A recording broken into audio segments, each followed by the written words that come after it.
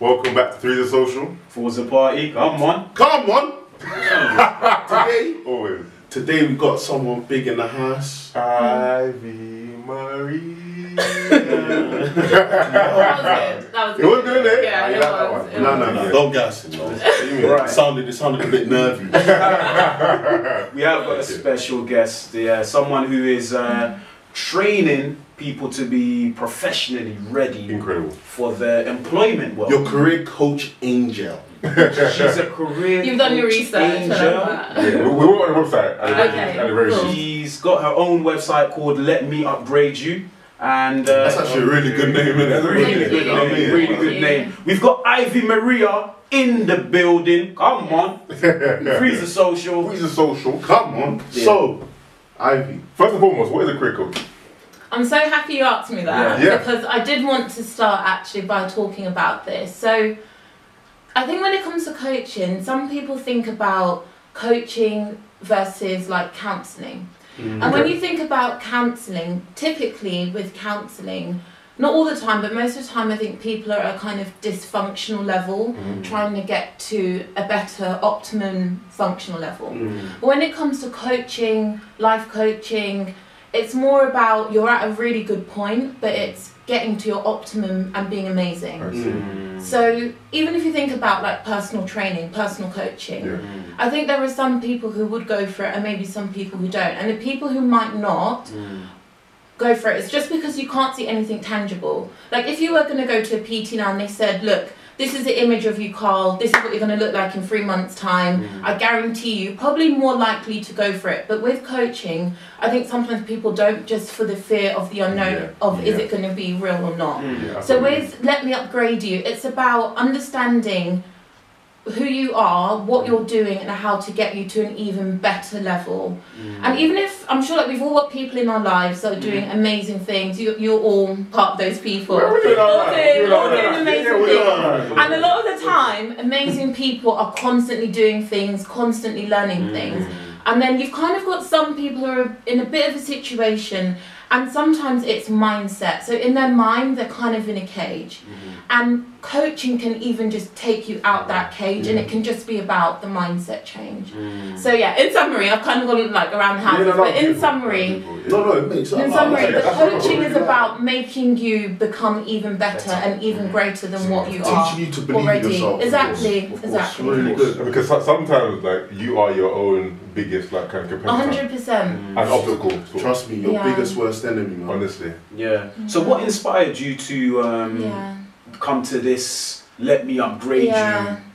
So, you know when you hear about those people where they say, oh my gosh, I love my job so much, it's like my dream job, I love what I do every day, I'm one of those people. And if I think about when I go to work every day, I just love what I do so much. So do you not Like, wake up in the morning and think, oh, what? Never, not even one day. You're the first person I've ever heard say Not Look even at it in one person. day. Yeah, I've never seen it. I've Never, never- never. And then it was about a year ago. I think it was, like around Christmas. And I just woke up one day, I was like, hang on. I'm in a job that I love. I love speaking to people. I love empowering people's mindset. So why don't I do something even more with this? And then I started to think about myself. You know what's like with all our parents, be a doctor, be a lawyer, be these things that we all hear. And at that time, that's all you hear. And if I think about, okay, when I was younger, what kind of resources, what kind of people did I know? I didn't really know that many. It's kind of like through my friends' parents or heard of this person through this person. But I think there's a large group of us that we only knew what we were limited to know. So I just thought, okay, so if I've kind of been through the career world, whatever you want to call it. So if I can help other younger people, not even younger people, people in their like first 5 years of like their working profession, to say actually, yes, you've studied, I don't know, maths, but that don't mean you have to go into this sector. Yes, you studied business, but have you thought about how transferable your skills are? Yes, you've been in your job for 2 years, you're trying to get a promotion, don't really know how to approach your manager with that kind of conversation. Let me show you how you can do it. So that's kind of where it all started, because I realised actually I love doing it so much, why don't I help other people out of my typical network that I see at work? Because the people at work have kind of got there through maybe different means from kind of our network that we used to. So that's kind of where it all started. And then the name just came to me. I was like, okay, what do I want to do? I want to upgrade people. So let me upgrade you. I just keep it simple. Yeah. No more. Yeah. So where were you working before then? That's what I was gonna say. So I started working in a recruitment agency. Yeah. Oh, so So- you're a recruiter? Yeah. So But I wasn't one of those like crazy recruiters that would be harassing people. Yeah. So I started in a recruitment agency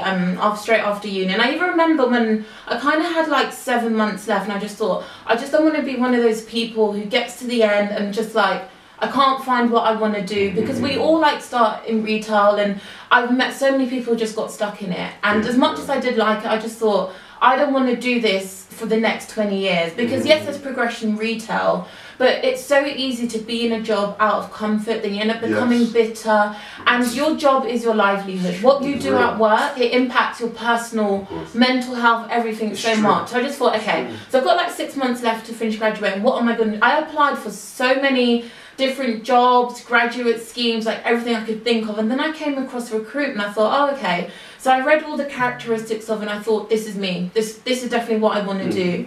And I actually did a degree in journalism, so although it's not aligned to recruitment, there's so many transferable, common ground, speaking with people, listening, understanding people, trying to get the right information out of them, being able to like communicate effectively. So I started in recruitment, and then I was doing recruitment for a couple of years, and then went into more fashion recruitment and doing more recruitment there. Then now I'm doing more generalist HR.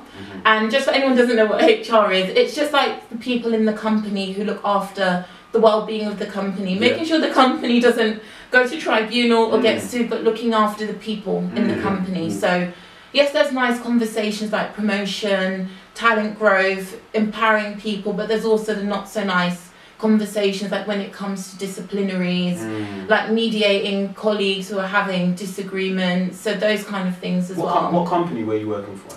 So when I first started, it was a fashion recruit, but I won't say the name. It was a fashion recruitment agency. Okay. But I've always done like fashion in like HR and recruitment. Yeah. So I was gonna say actually, because like so many of us go to university, Yeah. and I say for example I studied like math. Yeah. Like I'm looking at careers Yeah. math orientated, not realizing that I can. And do you know what? I don't know if you do agree, but you know when we were even like in sixth form, even just picking your GCSEs, That was you a were lie. told pick the GCSE that you're going to do for your job in the This is it. future. Yeah. But when you do your GCSEs, you realise actually I can do A-level or BTEC or whatever, and they're like, okay, make sure you pick the BTEC that you're going to have a job for. Yes. And like, okay, I have to pick that. But that is not the case, and I think that's sometimes where kind of in academia they slip up. They make you think you have to stay on this route in order to 100%. progress in that route. No, you really don't. All it is about is really, like for me, I just wanted to do a degree I would love, because I knew that I would have to be in it day in, day out. Yeah, of course. Some people, like in certain areas, like in medicine, in law, you have to do that. But in many others, you can go for something that you'll love doing and then acquire the experience Yes, after. well, Yeah. Fair enough. No, that's big, man. I mean, jeez. Yeah, listen. Dropping bombs. So what are you saying then? Do you think the education system have got it wrong in the approach into how the youth are choosing their Yeah. career path? Not that they've got it wrong, but they should give, I guess, everyone all the options, not just the limited options that are probably the safest options.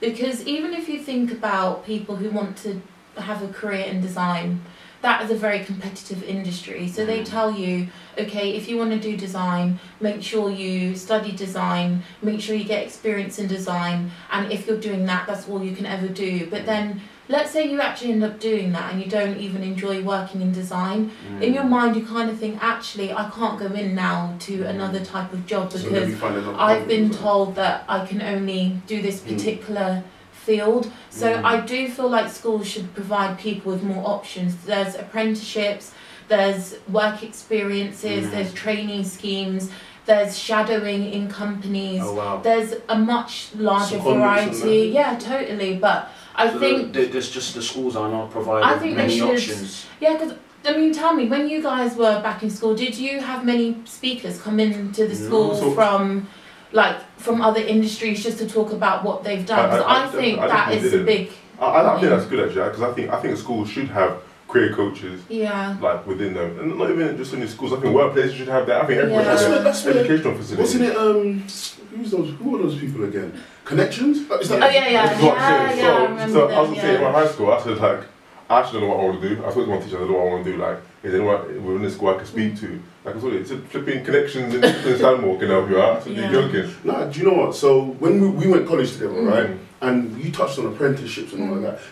That wasn't an option. That wasn't on the They're list like, of things to do. they saw it as a failure. Yeah, no, Yeah. but it's not. It's not at all. What might work for you might not work for me. Exactly. What worked for me Mhm. might not work for you. We're all so different. Mm. And with Let Me Upgrade You, that's why I've made sure it's very personal to each person. I remember Connections. I went there when I was probably about 16, 17 at the time. And when you go, like, they print out a lot of information. They give you kind of more information than what you need. Mhm. And it didn't feel like it was personalised to Exactly. me or my questions.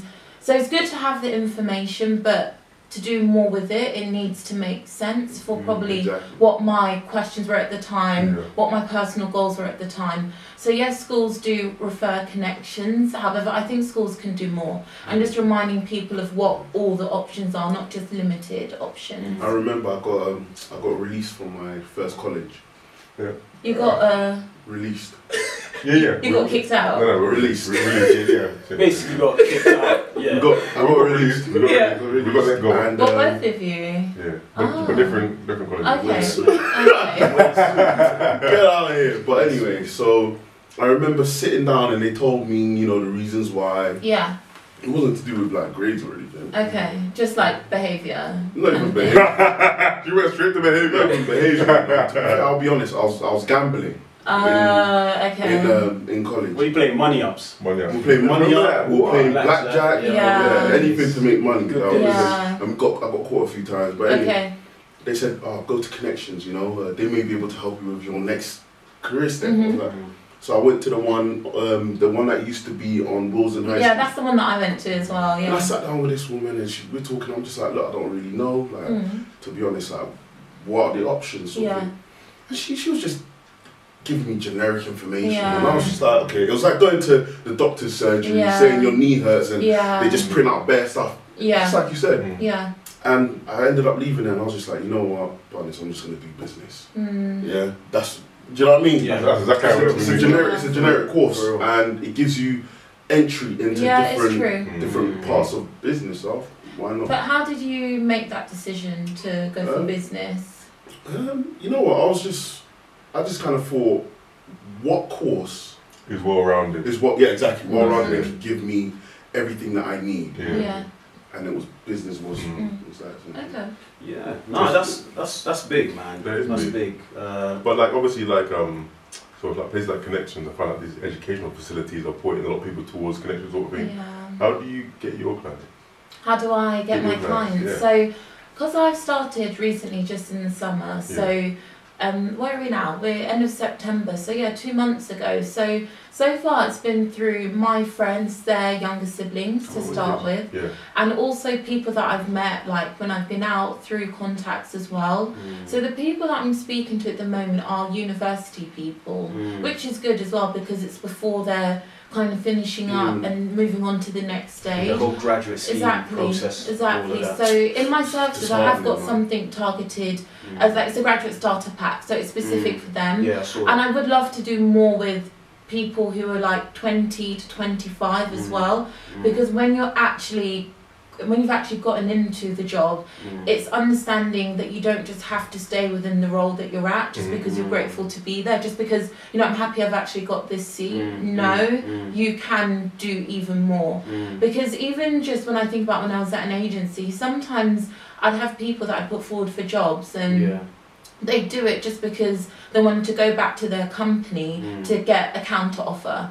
So counter offers in their company to offer them a higher salary because they've got an offer on a piece of paper. But all that, it is kind of stress to go through all of that whole interview process just to get another offer, just to come back to your boss. It's not needed. No. So I want to show people there's other tools, other conversations, how to Yeah. have that conversation. Is there a To market say for this, to though?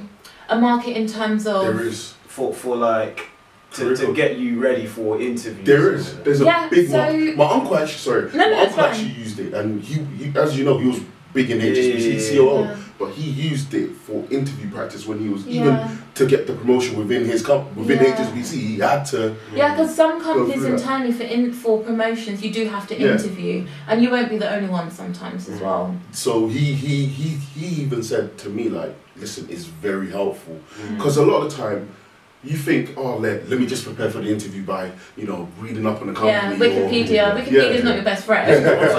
Like, everyone reads Wikipedia. You need to be able to articulate yourself correctly, answer the questions correctly. I didn't know about that. Like, I would go to a graduate assessment centre, and I'm sitting there thinking, okay, yeah, I think I aced that. The feedback would be, okay, yeah, you didn't quite articulate your answers correctly. You didn't hit the boxes. So it's to have a coach, someone that can teach you how to answer questions, how to formulate, and give you the confidence. Because going into an interview, you need confidence. One of the part of like succeeding in an interview is having confidence. But it must be hard though, because you have to instill confidence in them. Yeah. Like, how do you find, you know, that sort of drive and motivation from you? You have to transfer it from yourself into them. Yeah, exactly. You know what? Sorry. It's Kevin's interview now. No, it's fine. No. I want to know from you. I just want to answer a question for you, man. Go for it. What I'm going to say is, I remember speaking to Carl. Me and Carl had a conversation. He was looking for a job, I was looking for a job.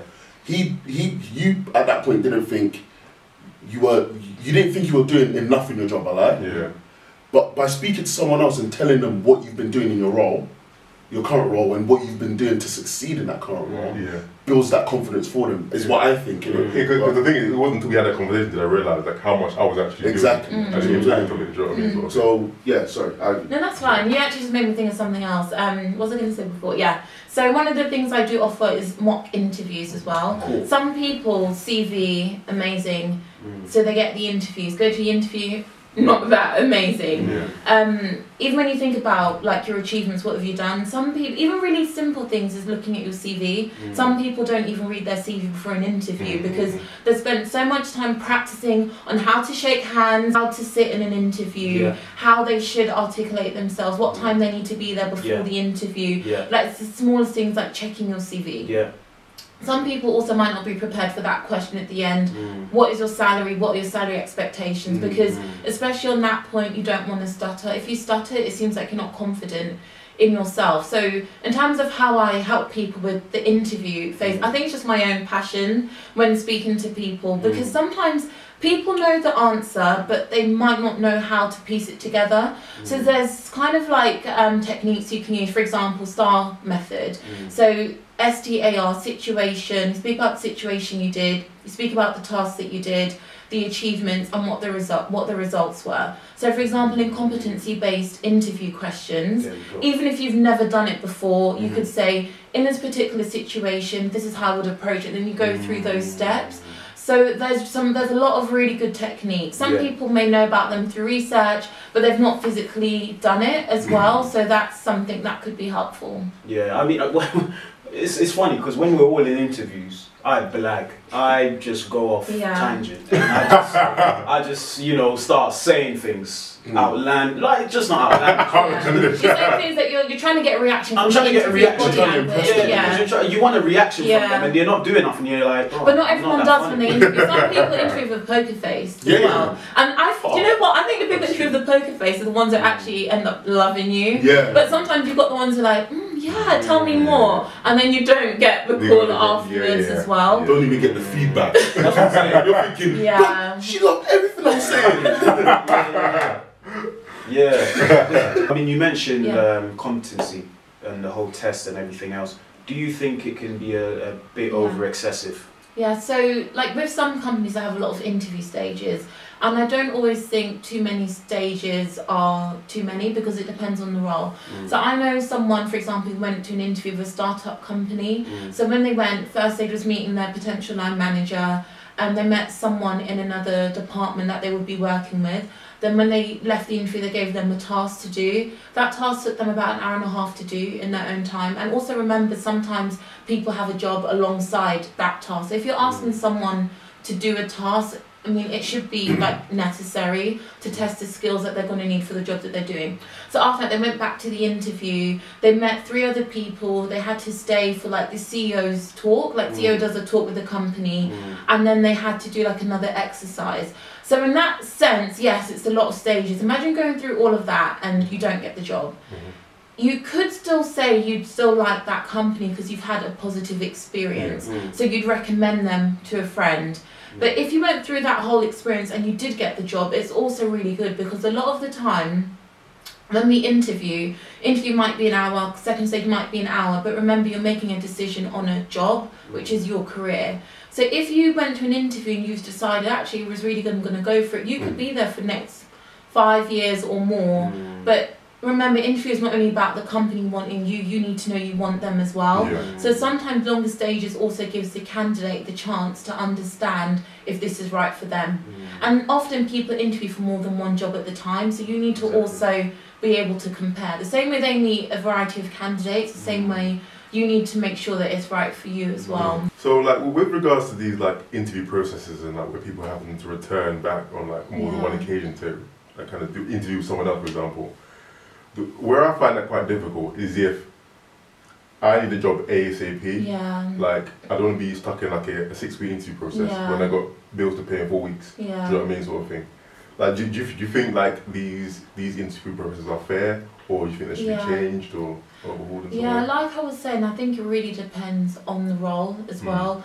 Like if you are going into a position, let's say you're replacing someone who's left in a company that's got quite a big team already versus going into a startup environment where you might be only one of 10 employees, can you see why the interview process might vary? Because that one person in the startup environment will have such like an impact on maybe more within the company. Not saying in the other situation they wouldn't, but they probably have got that many stages because they really want to make sure that in terms of not only your skill set, but to make sure you're matching the culture. And to be honest with you, like I've seen it on the other side, sometimes with hiring managers, they're just not giving feedback quick enough, so they are losing really good candidates. And it's a shame as well because if you think about the times of now, people aren't just interviewing for one job. So if you are taking 6 weeks just to meet 2 people in the company, I don't think that's fair really. It should be a quicker turnaround than that. But actually, let me ask you a question. If you went to an interview, let's say on Monday, it was a half-an-hour interview, they said they love you, come back the next day, it's another half-an-hour interview, and they offer you the job on Wednesday, how would you feel about that? I'll be over the moon. I feel elated. Really? I would. Yeah. Of course, but this is the But they didn't say that though. That means that they probably didn't have many candidates. But I don't want that job, so another thing is, you're taking time off work. This is what I was going to say next. It's true. Like, you've got your dentist appointment. There's only so many doctors and dentist appointments. You know what I'm saying? It's frustrating. I can see why a lot of people get frustrated with the whole interview process and trying to find a job. Because not only are you preparing for the interview, you're fabricating a life for what. I mean, and you can upload that. It's absolutely, and it's just frustrating, man. Like, what questions? I wanted to ask you this, like all of you. What questions throw you off? I think the one that throws me off is, you know, the enthusiasm bit, where they're like, what how are you gonna be? How do they say it? Like, what made you want to apply for this job? That's the tough question. I'll be honest, that doesn't. Because do you know what it is? You have to show the enthusiasm. Your enthusiasm and passion has to shine through. Yeah, and also really and truly, you're like, I need a picture. I need peace. Yes, as simple as that. You know, it depends, because if you've applied to 20 jobs, let's say, and you've got an interview for 10 just because you want a job quickly to pay your bills, compared to if you're applying to a company you've been following for a long time, like there's some really inspirational people working there. When they ask you why this company, I don't think that would throw you. That's why you have to go for the companies that are going to impact your life, because if we just apply for anything and anything, that's when you're like, okay, let me think about what I read on Wikipedia. Founded in this year, this many stores, let's say if it's a retail company, but when you really apply for a job that you really, really want to work for, I don't think that question will throw you. I completely agree with you, but then when I'm under a time constraint to get a job, I can't wait for these lots of people getting back to me. Like anything that comes up, I gotta take. Do you know what I mean, sort of thing. And that's really kind of difficult it comes to me. Why do you think? Because this is also part of the reason why I started Let Me Upgrade You. Because I feel like there's a mentality where it's like you just need to get a job to pay your bills, and you stay in that job for 30 years. It's important that you've got security. Yes, security is important, but when do you think it gets to that point where we're told, look, I know you love this particular area, I know these are your skills, go and do this job that fulfills these skills, versus just doing a job that you're being paid to do?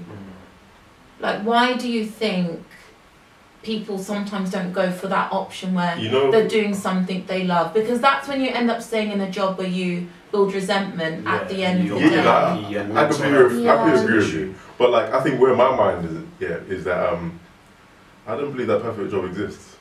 Really? Yeah, so I disagree with you, I'm sorry. I'll tell you why I disagree with you. I disagree as well. Okay, so you recently started a new job. It's not about the perfect job. It's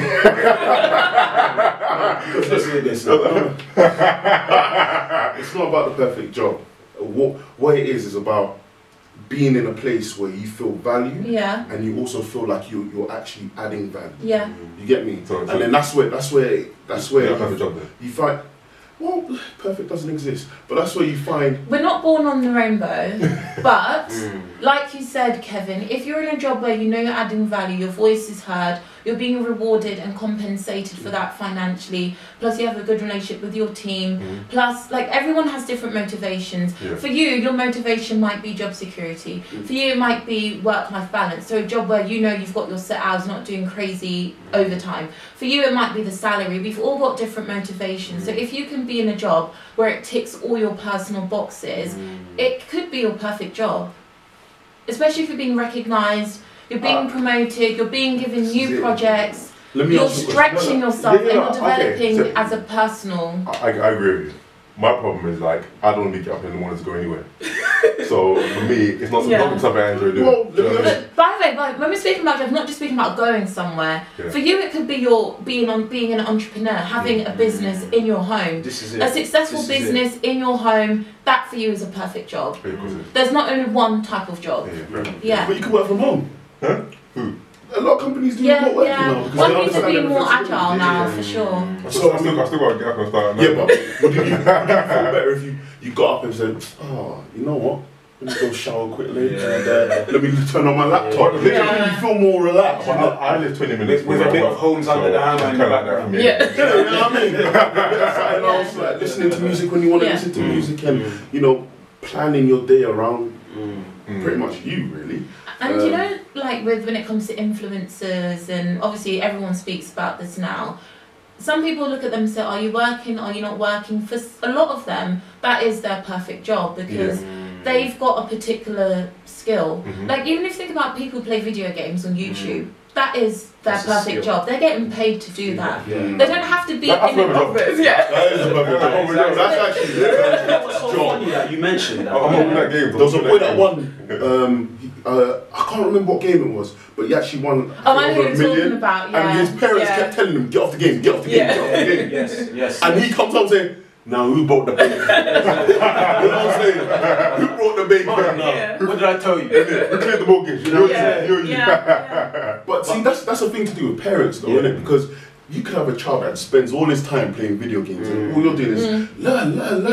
But in this day and age, let's be honest. That's the thing. That's why we need to have. That's why people need to communicate. People need to speak, because it's not just like I said, be a lawyer, be a doctor, do this. There's so many other types of routes, and when you have a life coach, they will help you understand what are your actual life, personal, deep-rooted values, what are your motivations, and that's how you can start to go into a route that is perfect for you. Because what we do as our job is, like I said, it's our livelihood. So if we're doing something we're not happy with, of course it's not going to work for us, because we don't feel like we're actually in the place where we should be. It's true. Do you know, and it's interesting that you say that, because obviously working in a school, you know, the do you feel you have that duty of care? No, I'm just saying, like, students come up to me and I ask them, like, what do you want to be when you grow up? And they're like, I want to be a YouTuber. And before what age group is this? This is like the year 9s, the year 10s, and I'll be like, this guy's a loose cannon. But Did you see his face? This guy's not serious. This guy's What's wrong with it? What's wrong with it? What are we doing now? We're uploading videos onto YouTube. He's a walking contradiction. He was on the side. He was on the side. So obviously, I watch these kids and then I'm just like, you know what? Okay, their points are valid. The reason why they want to be a YouTuber is because they've seen something. And it's more instead of dismissing them, we've got to sort of encourage that. We've got to like speak to them and, you know, and say, look, if you want to do the whole YouTubing and be an influencer, go down this route. And you've got to ask why as well. It's the lack of education for teachers as well. Like if a student says I want to be a YouTuber just because it looks good, then okay, they need to think about it a bit more. But if someone says I want to be a YouTuber because, I don't know, if I want to speak on climate change and I know I can change my network and educate people more, and at the same time they can profit from it, then why not? Exactly. So therefore, would you say that getting a degree and going through that whole education system is flawed? I knew you were going to ask me that. Has it lost its value, getting a degree? I personally don't think it's flawed. However, is it overrated? There are many options. That's the thing. There are just so many options. Going to university, having the picture in your living room with your, what's it even called? The thing that, the fake diploma certificate that you hold. Like, it's a sense of achievement. I don't think anyone should discredit that. I have that and I'm so proud of that. However, what you do after that is what counts, because someone could spend 3 or 4 years just getting the degree for the sake of getting the degree, and then afterwards they may not do anything. This is it. And I felt like that in 3rd year when I was doing my degree, and I was just like, I don't want to do this anymore. Like, where am I going to take this? You know, I didn't even go to my graduate ceremony. You didn't go? I didn't go. I just didn't feel like I did. It's an achievement in itself, but at the same time, I'm like, I'm not going to use this for anything. I only did it for my mum. That's why you went to uni. Okay. I only did it for my mum. And you sort of build up that sort of resentment towards your parents and everything else, like Kevin's saying. Rather than parents saying, learn, you've got to channel that child's sort of inner ability to look at different avenues. Almost. So I didn't really. Okay. No, I was gonna add to that one.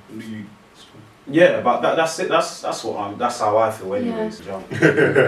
And one of my cousins, she's really good in school, like with her studies, and she's also really good at sewing and making clothes. And one of her parents is like, "Yeah, this is good. Like, keep going. You can study and make clothes and sell it at the same time." And one of her parents is like, "Actually, you're spending too much time on the sewing, on the making of clothes. Focus on your books, focus on studying, then afterwards come back to making clothes." And I just asked myself, like, why can't she do both? A lot of the time now, people aren't just doing one thing. People who do well are doing multiple things, they're doing multiple projects. And even if you're not, I find that people who aspire to do that, people who aspire to do more things, I guess they want to do it because they want to enhance themselves. They want to, like, you know, you hear about people who do like 5 different courses at the same time. That's because they've got the appetite to constantly learn. And I feel like there's a group of people who want to do this because they just want to improve themselves. And they also probably think about their parents. Like, if we all think about our parents, wherever they come from, how do they get to where they are now? How do they provide for what we have now? That's, I think, a lot of people's motivation that I speak to want to do better. And if you also think about people's drive, a lot of us, like, we've all probably got different drivers, but there's probably a really common goal in the reason that we're aspiring to do more. And if people take that drive as the reason that they, like you said, you went to uni because your mum really wanted you to go, but you kind of wasn't really feeling it. However, I bet when you did go, the feeling that you gave her, that's irreplaceable. So although at the time you didn't do it for yourself, you've done that for your mum, but now you're doing something for yourself because you were able to do both. That's what I'm saying. If someone just goes to uni, gets a degree and doesn't do anything further with it, that's when you kind of need to ask yourself why. And that's when it goes back to the mindset.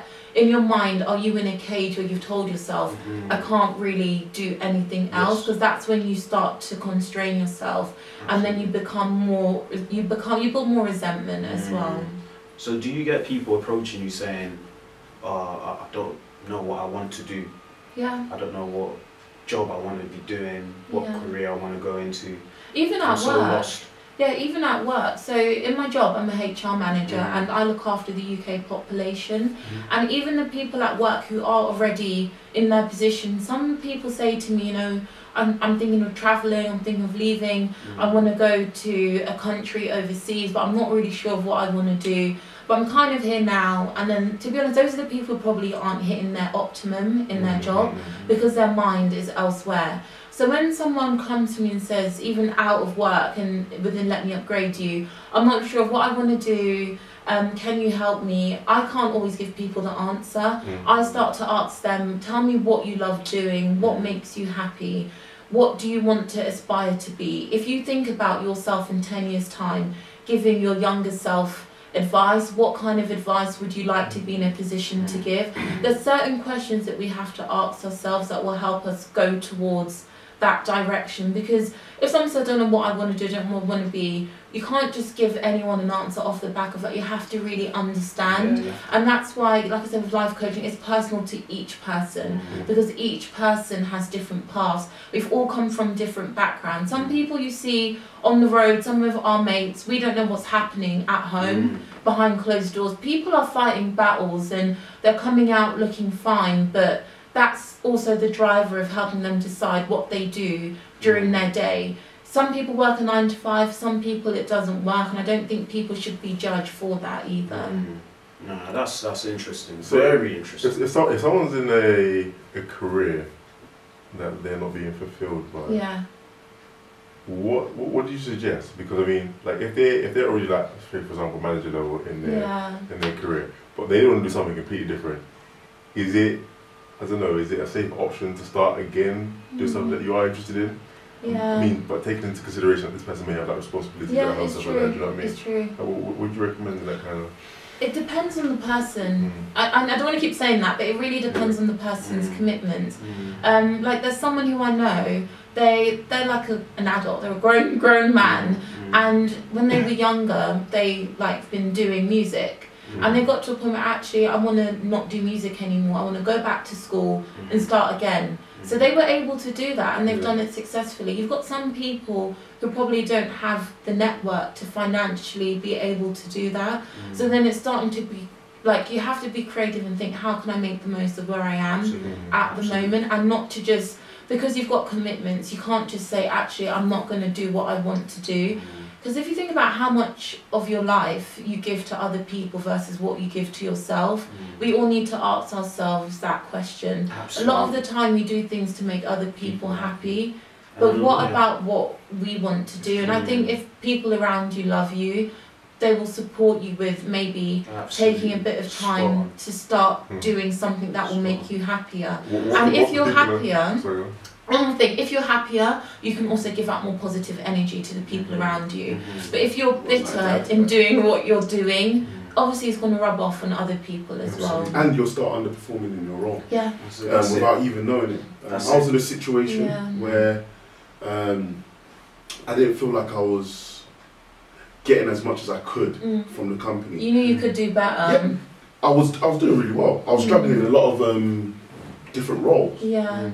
But I didn't feel like I was being respected enough from them. And then it got to the point where I was just like, you know what, whatever, man. Like, and that was my mentality from then on. I'll still do my job. Yeah. But yeah, I didn't really care much. And then I just handed in my notice and I left. How did you feel when you handed in your notice? I felt good. Like a big weight off your shoulders. Yeah, because it's like, you know, if you're not going to appreciate what I'm doing, then someone else will, essentially. And that's where companies, I think, slip up, because you're saying you were doing multiple roles, so obviously you were very valuable in your company. If your manager could have had a chance to really understand what you, Kevin, what you need from the company, they could have retained you, and now your skill set has gone to another company. So it's a loss for the company. And when we develop our skills further, when we start, we're like, oh my gosh, I'm so happy I'm here, I want to learn so much. But when we develop and grow, we're also, I guess, making money for the business, because now it's our acquired skill set is contributing to the skill set of to the success of the company. So if they could have supported you, they would have been better off. but now you've left because of the mistakes that they made. It's true. And having a good manager that supports you, that believes in you, I think that means so much to a lot of people, because that's what gets a lot of people to stay as well.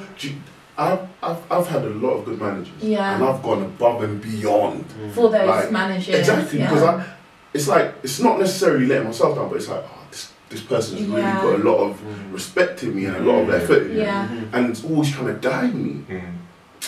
I've got to do what I have to, just because you believe in me. Like, so I want to reward that. So it's true. A good manager goes a long way. That's big. And I respect the fact that you're saying that you've got to do what makes you happy. And I think a lot of the time, we as human beings, we as people, we're always thinking about other people in more than two ways. Either you want to make people happy, or the fear of being judged. You know, I think if, for example, Carl's saying, oh, you know, if I quit, oh my gosh, what's that person gonna say if I'm unemployed for that duration of time? Let's say 6 months down the line, I don't have a job. You know, I think it's fear, and I think what for anyone that's listening, I think what you said is absolutely 100%. Right. You've really got to look and believe in yourself.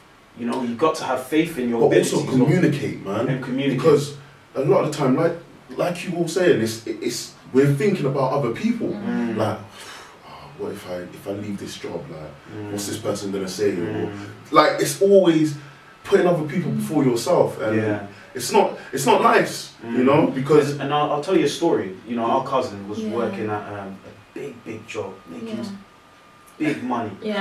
Big money, like insane. But the culture of that workplace did not accommodate her needs in terms of her mental health. She was just like, this is affecting me. It's affecting me emotionally. You know, she was I don't want to go into too much into it, but she was working at a company where they were just so driven, and she was going above and beyond, staying long hours, and she left. And you know, you mentioned mental health. Like, how important is it for you to be at a job where it makes you happy? How important is it? So honestly, I can't. If I could quantify it in a number, I would. It's so important. Because people get anxiety attacks. And especially for some people, going to work is their time away from their problems at home. Especially, like I said, if you're in a career that you love, or even if you're working from home as an entrepreneur. That is going to be your livelihood, your sanctuary. So if you know that at home is tough, and when you go to work it's even tougher, how are you going to recharge yourself? Where are you going to, like, how can you be better?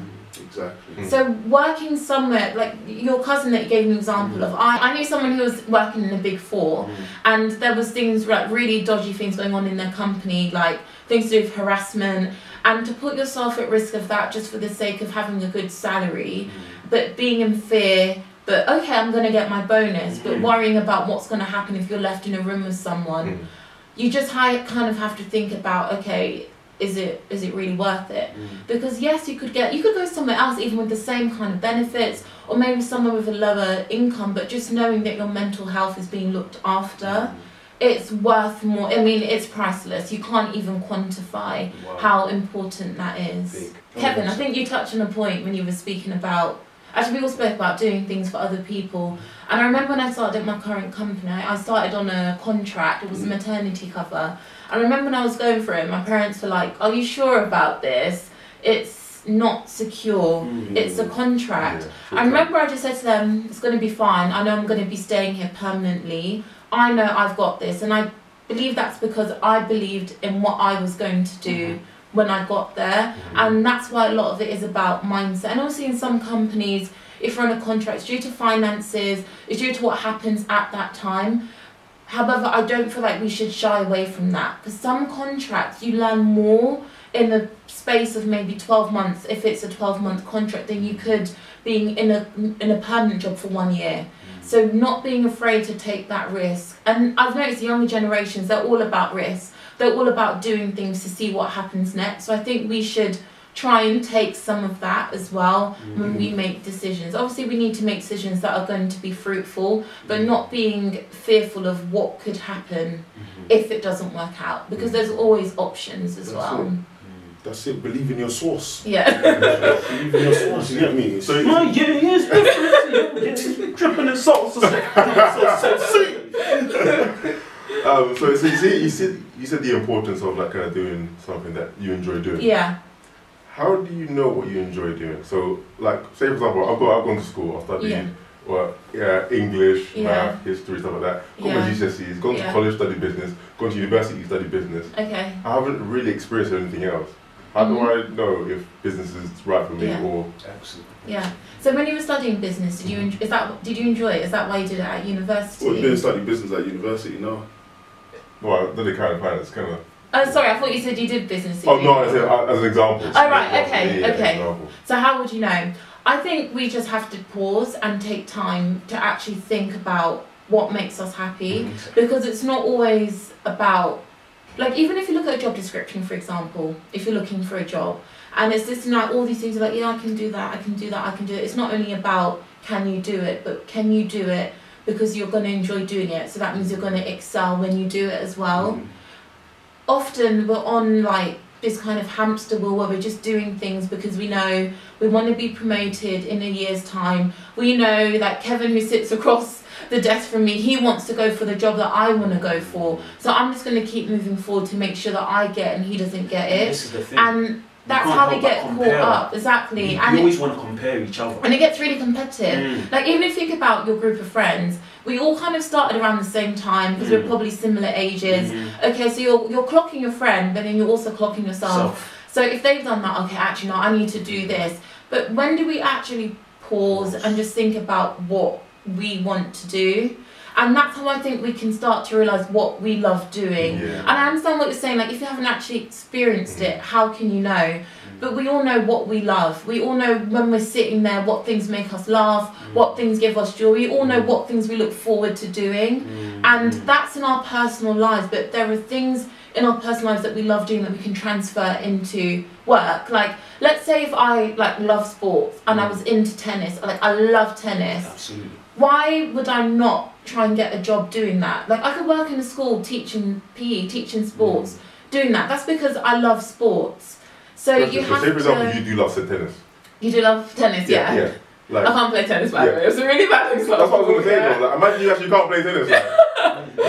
No, but see, like, how can I convert that into something else? I can understand why you say it. For example, yeah, you love cars. Yeah. That's your passion. You love cars. Yeah, and the thing is, like, my dream job would be a race driver. I can't drive a No. You got to do something within that. Exactly. You could go work in a garage. Yeah. You do accounting and finance. You've got in a degree in accounting and finance. I spoke to the gentleman yesterday who actually works in the garage.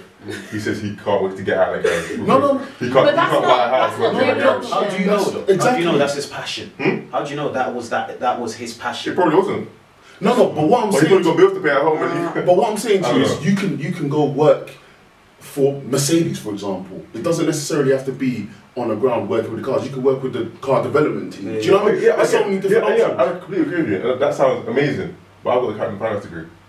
You can use the degree to actually get in the field to do with cars. Exactly. Let me give you an example. You said you love cars. You said you love cars. Yes. So you obviously know a lot about cars. Mind you. You love it. You're good at accounting and finance. So that means you've got a good financial eye. Yeah. So you also love, you said, working from home, being an entrepreneur. So just from those things you've told me, could you not set up a business at home consulting people who work in the car industry, making smart decisions about what cars to buy next? Because a lot of people... we used to talk, you know. Let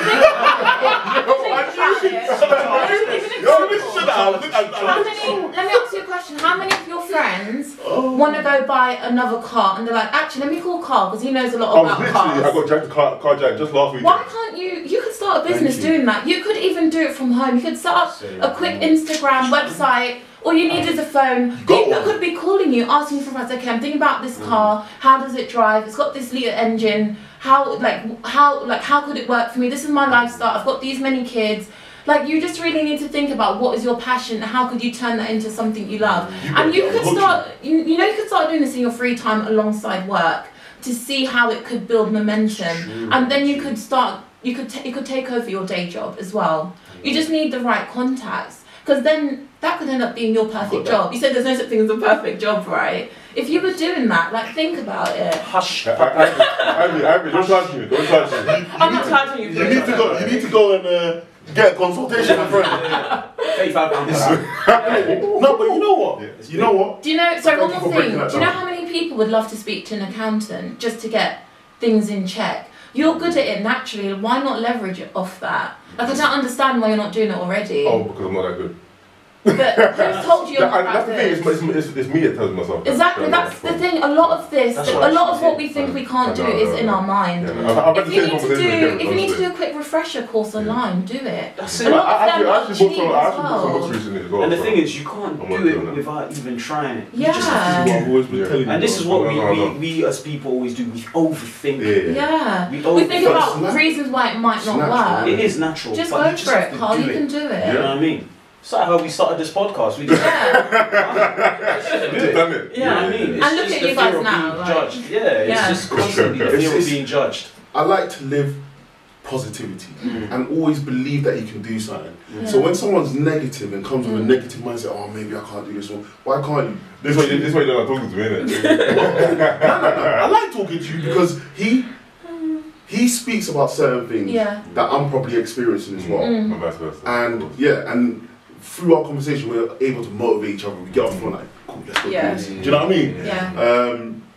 But man, I just like people to be positive and believe in their source. You can do anything you want to do. Yeah. It's true. Do you know what I mean? Don't hold yourself back is my thing. Absolutely. We've got questions from Forza Party. Come on. What do you say? Forza Party. Okay. Forza Party. An extra incentive. Extra incentive. Because there's a lot of young kids out there that are Who's this one asking. from? So this one again, spontaneous composition. He loves the show. He loves the show. He's saying, what advice would you give to people with no experience in the field they're applying in? How can they market themselves? Great question. Bloody good question. Yeah. Great question. Can I have a crack? I want to hear from Kevin wants to sit here. You're a professional. I know you're passionate about this. I just essentially want to see if what I'm saying is along the right lines. Okay. You know what I mean? Okay, go on. All I'm saying is, whatever that person's been doing before, do they have transferable skills? Right? And I understand that when you're looking for a job, tailor your CV to that role. So you're essentially bringing out those skills that they would need in that role. Yeah. That's I guess that's how you'll market yourself. Fair play. I like that answer. Yeah. That was a nice And answer. to add on to that, what's really annoying for a lot of people is when they go for a job that they've not necessarily done and they're told you need experience, but then you're like, hang on, I need experience to get the experience Because you're in the first place. So I know for a lot of people, they're like, what's the point? So similar to what you said, think about your transferable skills. But to give you an example, let's say you spoke about a garage. Let's say you worked in a garage, but really your passion is to, I don't give you an example, to work in, what? Dance. Dance, okay. You gave me a hard one, I like that. Okay. So this person who works in the garage, they need to ask themselves, why do they want to work in dance? Are they actually good at it to start with? Because we have to also be realistic. As much as we want to be where we want to be, we have to be realistic. So that person who works in the garage, if they want to be in dance, what are they actually doing? So are they going to dance kind of events? Are they networking with people in dance? Are they trying to get work experience? Even sometimes you have to start with unpaid, because if you've got another job in the garage, why not use some of your annual leave and do a bit of experience just to kind of help yourself? If you can't get the experience, why not buy courses online? You can go to dance studios, just ask the person who owns it, can I just sit in the background? Can I just see how you run things here? Or can I help out? Like, just to put yourself forward. And then when you've even got just a tiny bit of experience on your CV, you just need to go with it. You need to exaggerate all that dance experience and let it be the top highlight of your CV. Also think about what you're applying for. Do you need to add a portfolio? Do you need to add a video of yourself showing your dance skills? You have to really make it specific, because most of the jobs we apply for, there's a couple of hundred other people applying for it. So you need to think about what is going to catch the eye of that person. Absolutely. LinkedIn is another tool. Like, what are we really doing with our LinkedIn profiles as well? So that is honestly, this is like a whole other topic, but there's so much you can do with LinkedIn. all my jobs I've gotten them through LinkedIn, and that's without even applying for them. So there's so much that you can do. LinkedIn is your window to a lot of people, and it doesn't even have to be the 9 to 5. If you want to be an entrepreneur from home, why not connect with people who are doing what you want to do? Message them, can I meet you for a drink? Can I meet you for a coffee? I want to see how you got to where you got to.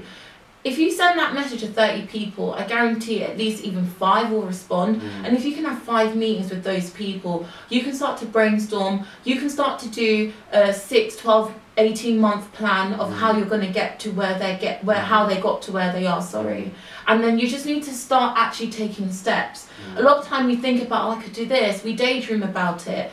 However, what are the actions that we're taking as well? So obviously garage dance, that was a bit of a random example, but hopefully for whoever asked that, the context is there, I actually use LinkedIn quite a lot. Good. I'm always on it, I'm always messaging random people, and I've started to notice that a lot of people are, I share some of the podcasts on my LinkedIn, just to get people aware, to be fair. But I've actually, I remember at one point I wanted to get into advertising. And through LinkedIn, I literally just randomly messaged this guy, and I was just like, look, listen, I know you work for this company. I'm interested in working for them. Can I meet you, and just like Starbucks or something, just to tell me what steps I could go through to actually get there.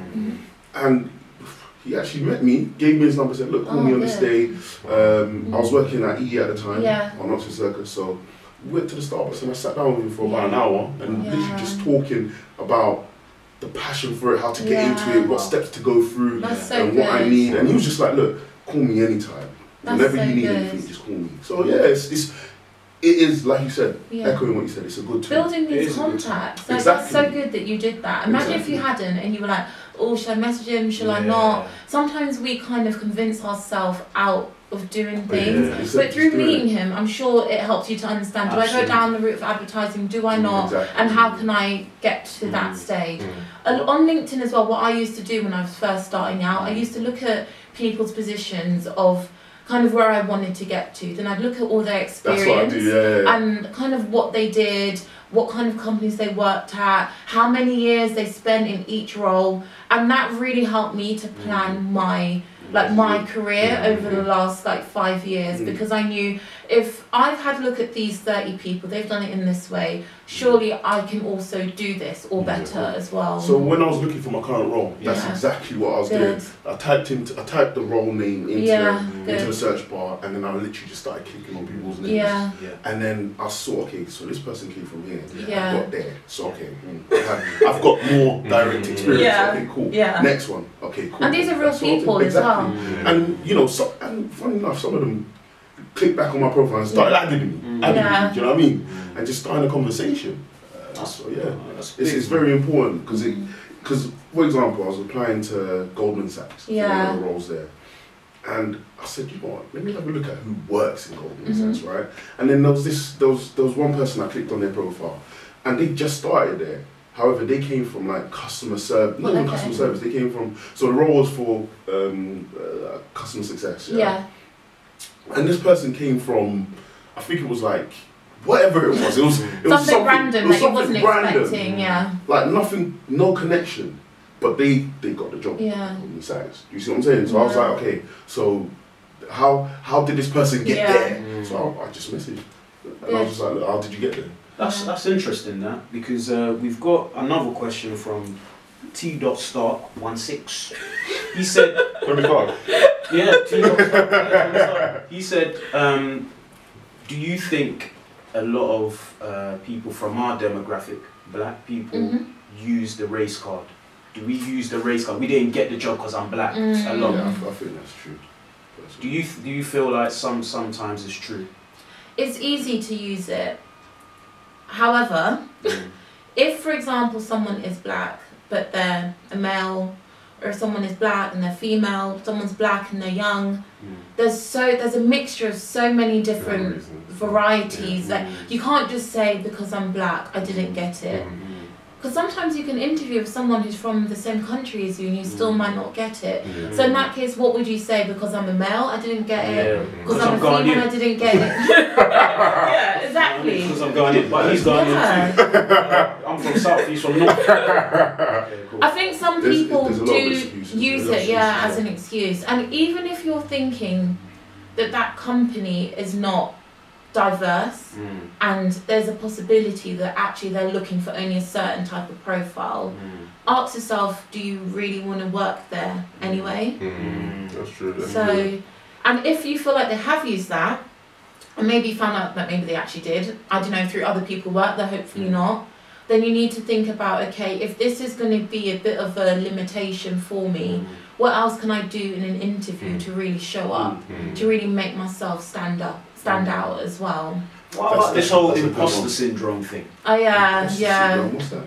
Where, you know, you try, you know, put on an act. Hello. Barry.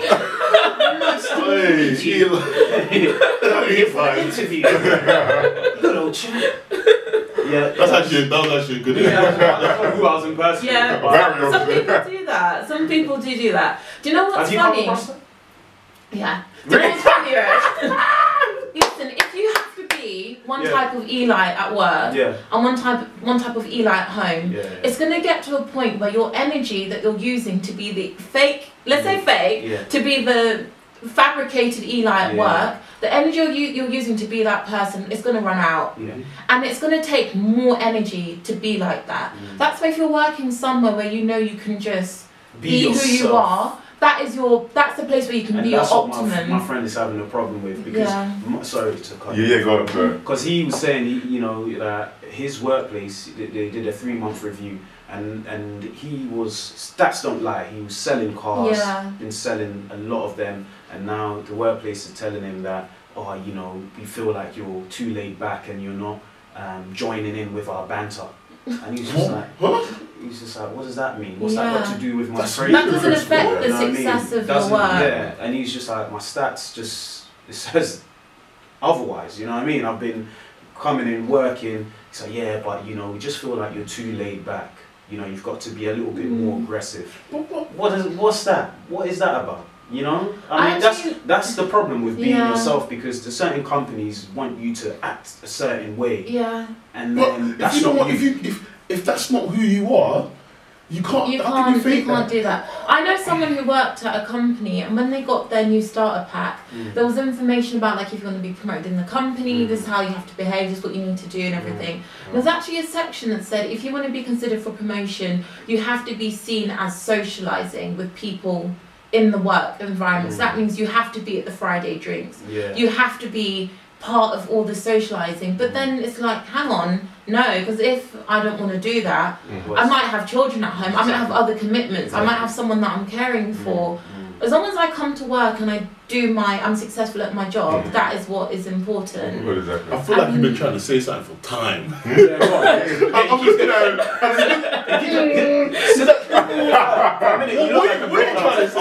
So this is an imposter thing where you got to be someone else at work, for example.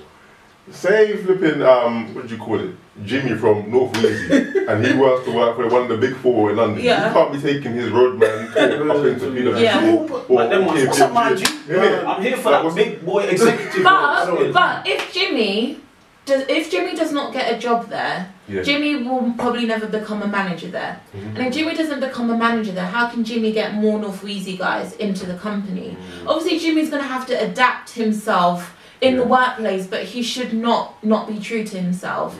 Like, I remember my current company, when I had my final stage interview, she was amazing, one of the ladies said to me, Ivy, look, you're going to do well here, I know that, but don't ever change. Just don't ever change who you are. And I think that's why I say I have my dream job, because how I am now is how I speak to people at work. Like, when I have one-on-one meetings with employees and they're like, my manager did this, or I'm not happy, or actually I really want to get promoted, but I try to speak to the manager, it's not working. How I speak to you now is how I speak to them. Like, I just keep it real, and I think that's why I get on with everyone so well in my company. Because normally with HR, you think, oh my gosh, HR's there, be careful what you say. Like when HR's walked into the kitchen, everyone starts whispering. It's not like that, because probably because I work for a young company as well. Like, the demographic are really open-minded.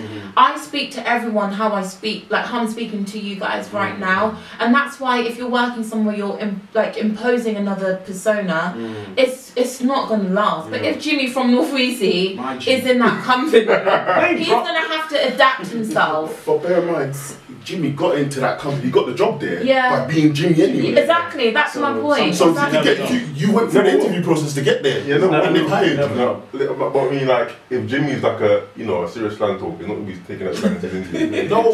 So he wouldn't have got a job being Jimmy. No, but he he would have been James. But you adapted. Listen, big up Jimmy, innit? What? We got another question. Yeah. What are some of the questions that trip people up the most?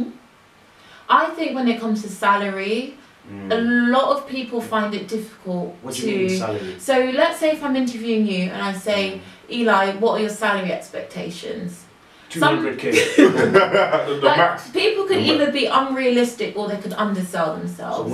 Actually, in America now, a lot of companies don't even ask what your salary is. They go with the salary that the job is budgeted at, because they recognise that sometimes when you tell someone your salary, let's say if you said your salary was 10k, a lot of companies will go, okay, let's just give them 11k because, you know, it's just a bit more. But if that job is worth 50k, we're going to give you 50k because you're going to be doing that job. Exactly. So when it comes to salary, I think as a candidate, you shouldn't ask, what is the salary? This is what I'm looking for. When they ask you, you say, look, I've evaluated the job description. I can see the job description is going to include I don't know, leading projects, it's going to include ensuring that our policies align. So considering the amount of responsibility this job is looking for, my range is X to Y. I will be happy with what you offer me based on what you've seen from me today. Instead of just saying, oh, I think I want maybe, because that's when they just kind of think you don't even know your worth really. You need to be confident in salary. Right, though, for real, it's true. Listen, I got asked that question in my last interview, and I said it straight. Yeah, that's the amount.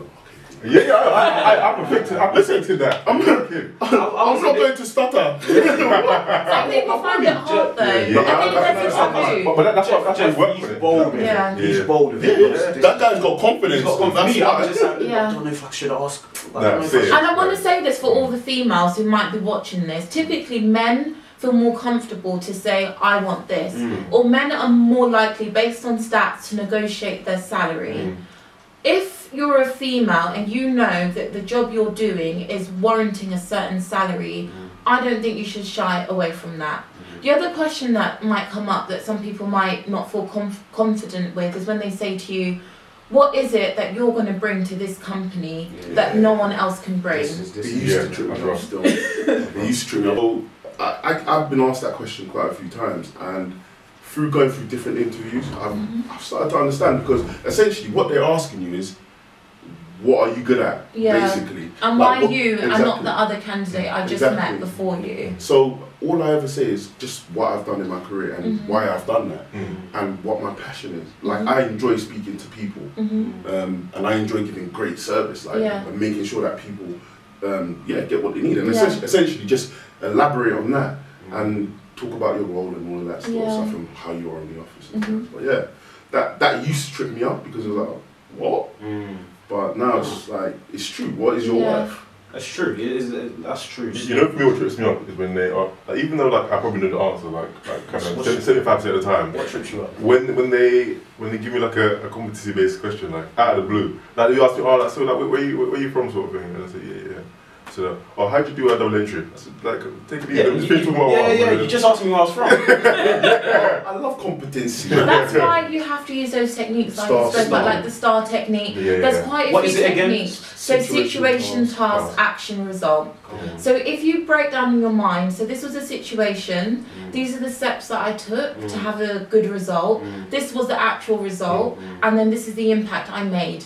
Even if you've not actually done it before, but you're thinking theoretically, that will help you give a really good answer. And even if sometimes when you get nervous and you might go off track, start in your mind will help you stay focused on giving a good answer. And that's very true. But the thing is, my competency is on a different hard drive. I need to switch my... A good tip is if if you're in an interview, just take a sip of water. Yeah. That's your thinking time. Yeah. Like, okay, so you've asked me this. Okay, so 1 second, water. Throat is dry. So yeah. I just got through it. And Thinking remember, time, 2 it's minutes better to Your best is wet. it's better to take thinking time than to rush into giving an answer. For real. Because just because you want to give an answer really quickly, if you can give a valuable answer that's taken you a bit of time, that's better. Even if you say, 1 second, let me just recollect, let me just think back. Okay, yes, this is how I did it. You seem more confident in your answer as well. So just, yeah, so there was this time where no. It's Sometimes not. what I do is, sometimes I say, oh, you know what, that's a good question. Yeah. Mind you, you wrote that one down. My thing is, okay. You've got a really good one for this.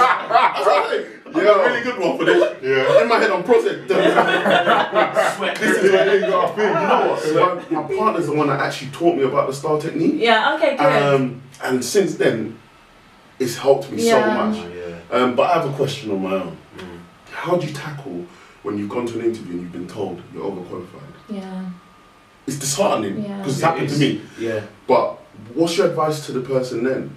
So if someone says you're overqualified, they would have seen your CV before they invited you into the interview. So there's 2 parts to it. One part could be they're just saying that to be nice because maybe they don't have the time or just aren't able to articulate good feedback. On the other hand, if it is really the case where they've met you and they're thinking, oh, actually, maybe Kevin's gonna want a promotion in 3 weeks' time and he is overqualified, I think you should definitely use that as a chance to have a conversation where you're like, okay, so you said I'm overqualified for this job. Can you give me more feedback? Like, what is it about my skill set? Is there another position in the company that I could be more suited for? 100%. Or they might think, actually, you're asking for too much money. And that's the way they're covering up the overqualified thing. So you could say, that's why I say ask for more feedback in regards to that, because then you can understand what is it they're really speaking about. Because if it is a case of actually you've got more experience than what they're looking for, you can start to ask them, okay, have you considered going down this route for the role? Because often when a job description is created, unless it's a replacement like for someone, there might be a constraint. But sometimes when it's a new role, it's probably better to have someone who's a bit overqualified in a sense, because you're going to bring more to the role as well. So in summary, just make sure that you delve into more feedback, because I think overqualified is not enough feedback, especially if you spent the time coming to the interview, especially if you had a good relationship with them. And even if that time is not right, make sure you try and stay in contact with them. So when something else might come up, your situation might change, you could re-engage with that company in the future as well. Wicked. Right. We've got one last question. Kevin's got a question as well. He says, I'm from Australia. He's Australia. Australia. Come on! Getting worldwide, you know what I mean? Going worldwide, there's no name drop there. Anyways, what he's saying is that his name's B Santa. His B name's Santa. B Santa. Black Santa. Oh, right, okay. Have you worked with anyone looking for sponsorship? What sort of advice do you or would you give them? Yeah. If they're looking for sponsorship to So stay. so at work I'm the one who does all those kind of sponsorship situations. So it depends on the type of sponsorship as well, because there's tier 2 visa, tier 4 dependent visas. Depends if you're on a current visa at the moment, when your visa is expiring.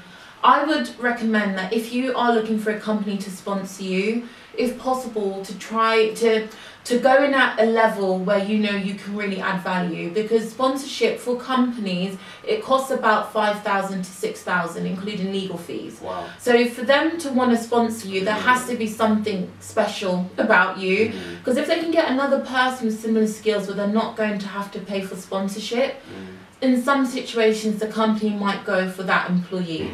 So if someone is on a visa at the moment, let's say they've got a year left on their visa, you have to think about, do I go in for a company where I want to show my experience and then make that good of an impression where they want to keep me because they've seen what I can do? Or do I start applying for companies who can sponsor me from the get-go? But bear in mind, they haven't seen what you can deliver yet. So I'd recommend, with whatever time you've got left on your visa, start working for that company. Because often, if you're that good, the company won't want to lose you, and they'll be willing to pay that money find out if the company is actually a company that can sponsor people, because not all companies have a specific certificate of sponsorship agreement where they can, and in that case when they tell you they can't, they actually can't. So there is a process with sponsorship. It can take anything between 1 to 3 months, depending on what happens with the resident labour market test, which is when you have to advertise it on the government careers page. And then it has to go through a panel where the government get a selection of different applications, and you only get that far where the company can justify there's no other settled worker who can do the same job as you. So then they can go forward to the panel. Then the panel looks at everyone's application and then like, okay, yeah, I can sponsor you because there's no other settled person. For sponsorship, there's also particular criteria depending on the job you're doing, because it has to be seen as a job that's bringing something to the country actually, and it has to be a particular, like for example, dentistry, doctors, nurses. They're the ones that often get sponsored quite quickly, and there used to be a situation where they'd go into the same panel, and then sometimes you'd have to wait for a couple of months to get approved because all the people in that field would get it. But now they've got a separate allocation, which is good. So it means there's more opportunities for people who want to get sponsored, but you just have to make sure that your experience is unique enough to really stand out and meet the requirements. So what people can do is their initial research on the government website.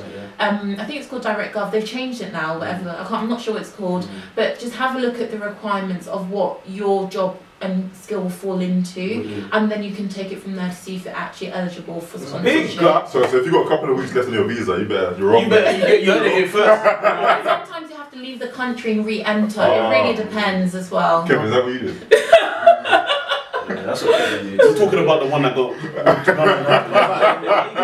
But no, I had a friend that couldn't get a job here because no one would sponsor him. Yeah. So he actually got sponsorship from China. So he's working in China. Okay. So yeah, no, it happens. But I wanted to ask you more about how starting the business. Like, what did you find any difficulties starting? Yeah, because it's a business entrepreneur. Do you know what the hardest part was? Actually creating everything, because I had the idea in my mind. I was like, I'm gonna do this, and one night I just literally stayed up and just made the website. Let me just put everything in my mind on there, and I started doing it just on Microsoft, just typing up all different things I wanted to do. So that was the hardest part, just putting all my ideas onto paper, well not paper, but like electronically. Yeah, that was the hardest part. And I think also helping people to see what the value of coaching is, because a lot of people think, oh, it's fine, I can watch YouTube videos, you know, I can get these skills on my own. A lot of what we see for free online, or a lot of these content, is not tailored to us. As I said, we've all got different stories. We all have different personal circumstances. So helping people to understand the benefit of it was really key. I know we're almost done. Just one example I want to share with you is if you think about a diamond in the rough. So if, for example, we all picked up a diamond, it was rough, it had dust around it, think about, would you throw that away, or would you spend the time investing, polishing, fixing it up? Because in a way that's what life coaching is. You can either figure out, actually, you know what, I'll just take it as it is, but if you really, really want to shine, like what you can really, really, truly do, then life coaching will help you elevate yourself, because you know you're a diamond, you're in the rough. But with coaching, sometimes it's just polishing. People already can do a lot of the things that they know they can, but they're just not doing it for a variety of reasons. So it's important that we invest in our... Are you okay? Carl wants to leave the shop. Everything you're saying, he's having more of an emotive reaction. Mine's internal. I'm sitting there thinking, raw. Because it's true. A lot of the things comes down to our mentality, and we hold ourselves back so much. A coach will make you accountable. What have you done since we last met? Not a thing. Why is that? Start thinking of audiences. That's a good question, you know. That's a good question. You caught me with that one. I've been making people think about, you know, their jobs. We can all do so much better. That's why I'm so passionate about this, because I just know how much potential we all have, but a lot of us settle because just out of being comfortable. But why settle and watch someone else become great? You know, like we can all do it. No. I'm sorry. Hey, that's it. Freeze the social. We're done, man. We're gonna have personal conversations. Yeah. Bun all of that. What was that? Say that again. Why settle? And watch someone else be great. And watch someone else be great. That's why I got never settle on my wrist, mate. Have you got that? Yeah, it literally says never settle. Why settle? Why settle? Hey, listen, Ivy, this interview's been mind blowing. Mind blowing. Can you tell our audience where they can find you? Yes. So I've got. Shall I look at you with the camera? Look at you. I've got to anyway, people. So I've got a website which is www.letmeupgradeyou.com, and I've also got an Instagram as well. So that's where people can find me. You can email me, letmeupgradeyou.info@gmail.com as well.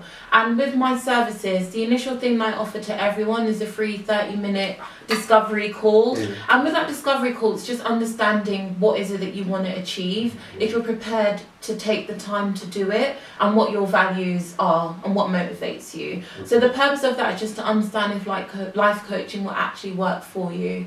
And if it does work for you, then we start building a plan together. I'm not gonna lie, I'm gonna call you. Okay. No, I'm being honest. But you've got my number. You've got my number. Like, just because it's really important what you're doing, and it's teaching people to love themselves. Yeah. You know, And empowering. I'm so happy you said that. Yeah, also to recognise your own worth, like. Because a lot of the time we get into the habit of not realising just what we like. You could get into one bad job, for example, and that can throw away all your confidence. Yeah. Do you know what I'm saying? And then you use that one job to define yourself. Exactly. Your life. You need to remember. You need to believe in your blood clot source. And the job doesn't define you. 100%. Growing up, I never had the chance. Growing up, maybe you guys had the same situation. I never had the chance to speak to someone who could advise me, just because my network, that kind of advice wasn't there. We spoke about connections and all these school-led initiatives, but they're not personal to you. That's why I want to make sure that people age kind of 18 to 30 have someone that they can kind of help them to upskill themselves as well. So it's about our own self-development. Listen, that's so Ivy, so big up Ivy Maria, let me upgrade you in it. It's a tune about it. Let me upgrade. Yeah, Beyonce, but don't do that. Don't do it in case copyright or anything. Joke it. You never know, Beyonce might watch this one. She gonna watch it. She gonna watch it. She gonna need upgrade. Interesting, man. Thank this you. is the quietest I've seen Kevin. Oh really? In audio. I don't think he's been quiet. You know what I mean? Oh, this is quiet. No, do you know why? It's because you know when someone don't ruin it now. No, it's the battery cut. You know when battery's gonna die. Oh, get out! You know when someone echoes exactly what you're thinking, and like, there's nothing for me to add here. Do you know what I'm saying? Like, it's everything you're saying is so true, and everyone can use it. And people need to get out of the habit of thinking, oh, I don't need anyone else's help. I can do this myself. Well, no, you can't. Sometimes you do need a bit of that help. If you could, you would have already done it, basically. Exactly. Even if you're at the top of your career, it's important to get one, because you're settling. A lot of CEOs, a lot of people at that level, they all have like coaches. Yeah. They have people helping them off. Get out! Sorry, finish what you're saying. On top of an episode. A battery's going to die. Listen, give me 2 seconds, we're ending now. A lot of CEOs, they do have personal life coaches, because it doesn't matter, because they're a CEO, fine, they've hit that peak, but they know they can still improve. It's that wanting to continuously improve yourself. There's a certain group of people who want to do that. And life coaches help you get into that mindset. You don't want to be that person where there's a reunion and it's like 10 years later, you've still like, you've not done anything, basically. And then you're like, wow, Eli's done this, Carl's done this, Kevin's done this, but actually I haven't done anything. I'm a waste man. You don't want to be that person. Why do you have to be that person? True, for real. So I don't know if that was part of it. I was just getting carried away. Ivy Maria, say no more, Kevin, please.